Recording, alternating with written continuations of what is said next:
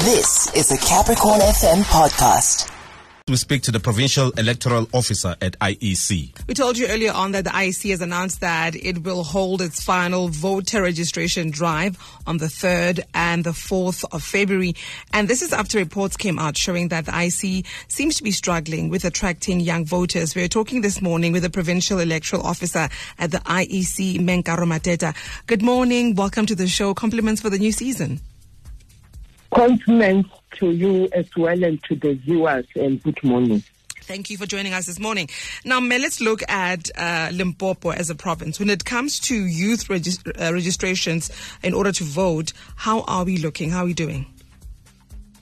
Well, we are quite excited that the tides are turning.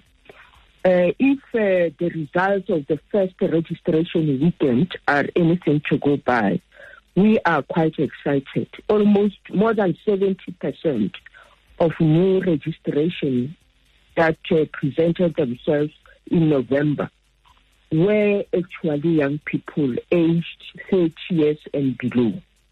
So these are exciting times. In fact, the majority of these people were aged between 20 and 29, because out of 56,000, over 27,000 were young people aged between 20 and 29. And how exciting, even those that know that this year they are not going to vote, those aged between 16 and 17 also came in their numbers, 10,000 of those, and more than 5,000 of those aged 18 and 19.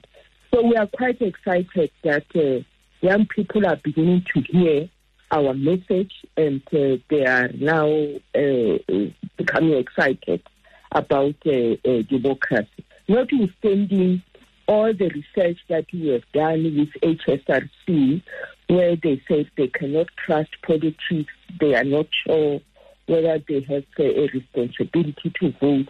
It looks like now young people are hearing our messages. And when we look at young people that have registered, let's focus on Limpopo.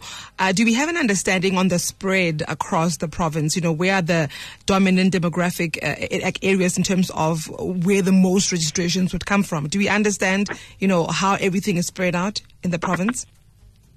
Yes, we do. Obviously, Polokwane would attract more people because of its size. It has got the highest registration population, followed by Thulamela, Makhado, and Ketahomu, Tubazo. So the spread is quite great. Even in those smaller municipalities where the municipality is small, but young people, whether rural or urban, in fact, we're actually excited that this message is even reaching those who are classified as rural young people. They are coming out in their numbers to participate. So our numbers are actually in rural areas, even in Polokwane itself. Although Polokwane is a city, but you remember that it was amalgamated with Agalang. Agalang came with a large volume of rural voters. So those young people who come from the former Agalang are coming out in their numbers to participate. Yeah.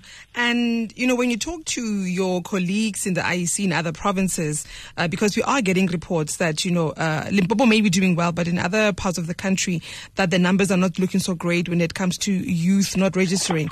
What are the conversations, among your colleagues in other provinces when it comes to youth numbers and the registration process? Well, I think in most cases, the worry from young people is the online voting system. Online registration, percentage-wise, young people are registering online. Remember, these figures that I've just given you are those young people that went to the voting station. We have not even added the online registration. So the majority of people who are using an online platform are actually young people. So young people are saying, why don't you introduce e-voting so that we don't have to go and queue? These days you cannot assemble young people in a hall and try to address them, I don't think they will come. Yeah, they want the freedom of voting while vaping. I beg your pardon.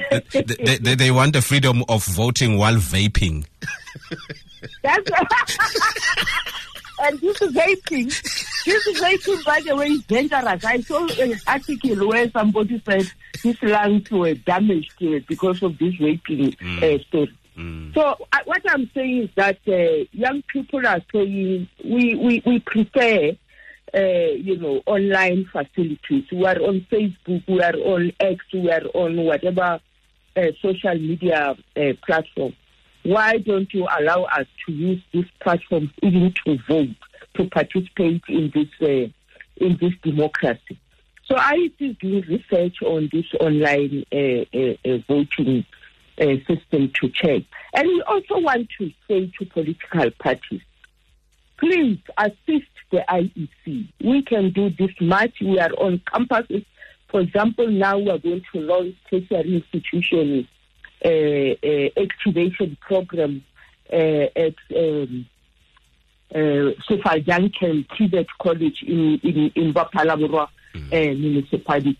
And then thereafter we'll go to various campuses. As universities open, we'll go to various campuses with this activation program. But if political parties are staying in the background, IEC is not a political party. Political parties must actually be in the forefront to get these young people excited about politics, about voting, about all these other related matters. And I hope political parties this time around will take this opportunity and really, as we go on campus, they should also be on campus talking to young people, convincing them that politics, the future of this country is actually in politics. You can use a political platform to change the way things are done and take this country. You can influence through politics. Yeah. The economic development of the country. You can influence through politics. Many other issues that social issues that are affecting the communities you live in. Yeah. If you are not in politics, really, those who are inside will influence for you, and you cannot complain later to say people have taken this decision and you don't like this decision because you are outside politics. Get inside and influence. Absolutely. So these activations, come the 3rd and the 4th, is that the only plan to increase the appetite in young people registering to vote, or do you have anything else up your sleeve? After the 3rd and 4th, I think 2 weeks or so later, the voters' roll will close officially. So any person who registers after maybe a week or two will unfortunately not vote in the elections. After that, our focus is now on participation. It's on getting those who are on the voters' roll to participate and vote on the date that the president will announce as the date of election. So we are saying that don't miss the vote on the 3rd and 4th, because after that, I think you can only register online up to a particular point. Thereafter, the CEO will certify the voters' roll. And if you are outside, unfortunately, you will not participate and will not be allowed to vote, because the only way to vote is when you are a registered voter. All right. Thank you so much for your time. We appreciate you. That's the Provincial Electoral Officer at the IEC, Nkaro Mateta. That was a Capricorn FM podcast. For more podcasts, visit capricornfm.co.za.